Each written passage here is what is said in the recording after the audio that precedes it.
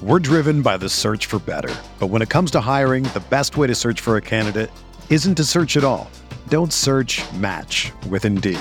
Indeed is your matching and hiring platform with over 350 million global monthly visitors, according to Indeed data, and a matching engine that helps you find quality candidates fast.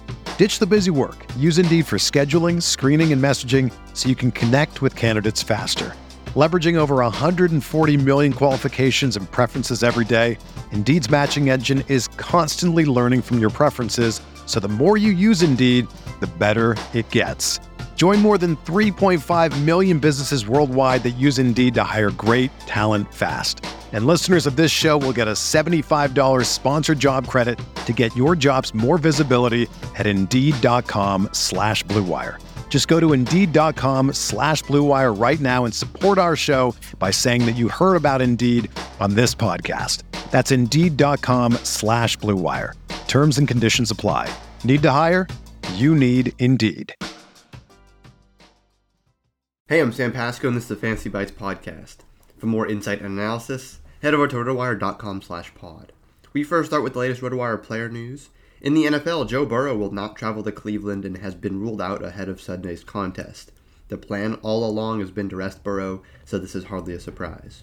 The Titans have until 4 p.m. Eastern on Saturday to activate Derrick Henry from the IR and make him available for Sunday's game at Houston. Henry has been on the reserve list since breaking a bone in his right foot on October 30th that required surgery. The Titans designated the running back for return from the IR only Wednesday, opening a 21-day window to evaluate him at practice. Niners quarterback Jimmy Garoppolo is listed as questionable for Sunday's game against the Rams after making it through 3 limited practices without any setbacks this week. Now taking a look at some NFL game previews for our Saturday matchups, we have 2 great games. First with the Kansas City Chiefs taking on the Denver Broncos. The Broncos are 10.5-point underdogs, and the total is set at 45. Kickoff is at 4:30 p.m. Eastern. With a win here and a Titans loss to the Texans on Sunday, that puts KC back in the number 1 seed in the AFC. Andy Reid's crew is really only in this position because of its inability to put away other strong contenders, though. Kansas City has lost 3 of their last 12 games, and those losses have come against Buffalo, Tennessee, and last week against Cincinnati, the other 3 division leaders in the AFC. The KC defense has been gashed a bit lately by high-octane offenses led by young stud quarterbacks, but still held 4 of its last 6 opponents to 10 points or less, including the Broncos in their first meeting. And Drew Lock is no one's idea of a young stud. Denver's staring at a sub-500 record for the 5th consecutive season despite a strong effort from the defense, as the offense hasn't gotten much done regardless of who's been under center. The Broncos have scored 13 points or less in 4 of their last 5, with the lone exception coming against the lowly Lions. Javonte Williams looks like a keeper, and there's been a significant investment in the receiving core, but without a better quarterback to call the shots, it's hard to see them getting over the hump. For DFS today, take a look at Tyreek Hill on the Chiefs, as Denver is 20th in DVOA against wide receiver ones and 22nd in DVOA versus deep throws. The second game we have today is the Dallas Cowboys in Philadelphia taking on the Eagles. The Eagles are 4-point underdogs, and the total set at 43. Kickoff is at 8:15 Eastern. Both these teams have a slight chance of moving up from their current playoff spot if the dominoes fall the right way Sunday, but in all likelihoods, this is going to be the number 4 and number 7 seeds in the NFC.